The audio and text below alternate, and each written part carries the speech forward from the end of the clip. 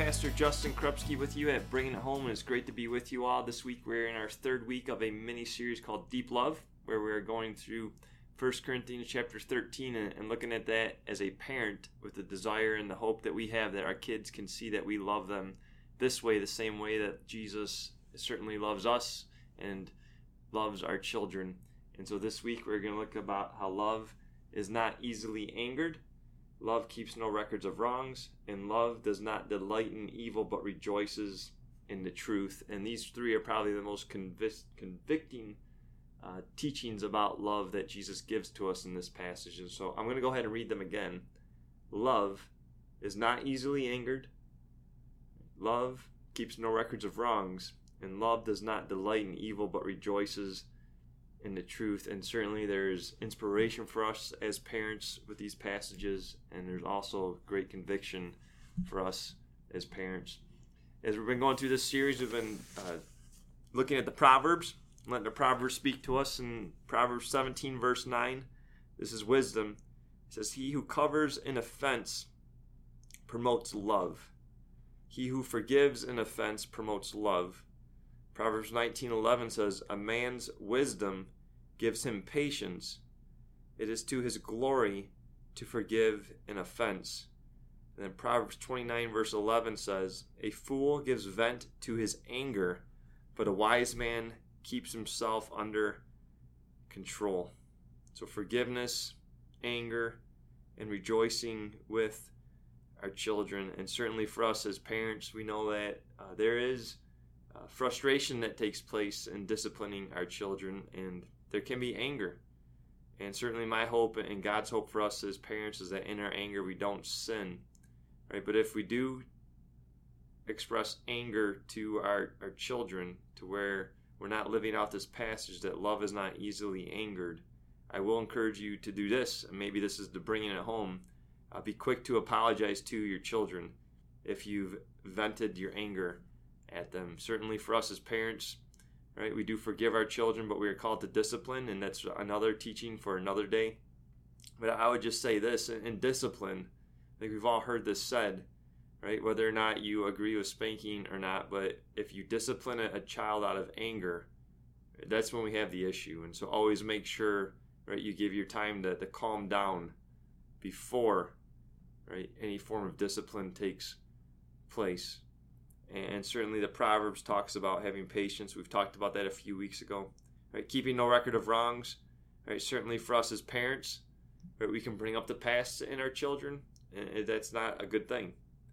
It's not a good thing to keep records of wrongs, and love doesn't do that. So love forgives. And I was thinking about this as a dad, and certainly my kids and for us as children, we once were, we still are. Right? I think a lot of us can keep records of wrongs in our parents, but my hope and my desire that is if I can do this as a dad, right, forgive my children, that they'll be able to forgive me, certainly now, but also when they're older adults, as they think through the failures that I exhibited as a dad. And so forgiveness is so big, and I mentioned it before, right? The bringing it home part of this might be for us as parents to humble ourselves, to take a move off the throne that we have as parents in that relationship with our kids, but to actually confess sins to them and apologize to them. Well, love just is not easily angered as a parent, right? Love just keeps no records of wrongs as a parent, but love also does not delight in evil. In fact, it rejoices in the truth.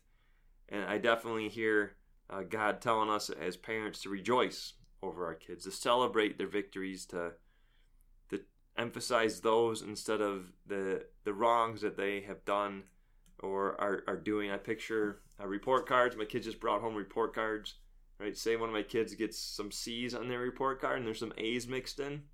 Right? How do I handle that as a parent? Right? What does rejoicing in the truth and not delighting in evil look like? I love our All-Pro Dads breakfast here at Trinity. We have that every month. Dads bring their children in and they get an opportunity just to have some fellowship and really talk about meaningful things together. It promotes a great spiritual dialogue between dads and children.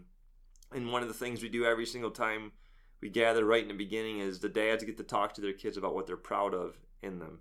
And then the kids get to say that back to their dad. And I wonder, maybe bringing it home isn't just forgiving and confessing our sins to our children, but maybe tonight Right? We can sit there and we can celebrate, rejoice in the truth over our kids, and just highlight the things that we're proud of them about, to really just bring those out, especially when it seems like all too often all we're doing is disciplining and calling out the sin in our children's lives. Maybe, just maybe, for us to sit down and just talk to them about how we are proud of them, what we are proud of them about. And I would like to remind us, maybe you're familiar with this, maybe you're not, but there's something called Faith 5.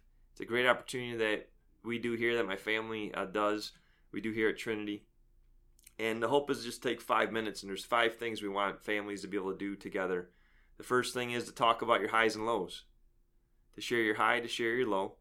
The second thing is read a scripture verse together. The third thing is talk about that scripture verse. The fourth thing is to bless each other. Right? Just tell them you love them, put the sign of the cross maybe on their forehead, tell them you're proud of them. And then the fifth thing is to pray together. When I think about the highs and lows, maybe tonight, if this is part of how you raise your children, what you do in your home, how about instead of highs and lows, we just rejoice in the truth over our children tonight, and just go around in a circle and just say what we are proud of in each other. So I'm glad that you joined us today. It's my prayer that we will bring our faith home, and that we will continue to raise the children God has given us to be stewards of His children, so that they will know Him, and that they'll know Him through the love that we give to them. I do want to mention, last week we actually had 150 people listen in to our podcast, and it seems each week that is growing. So I do want to encourage you to share this podcast with your friends, other parents that you know that are out there. Certainly we as parents know that we need as much help as we can in reminding us to be the parent and equipping us to be the parents that God has created us to be. So with that, may you bring it home. May you bring Jesus home, your faith home tonight with your children.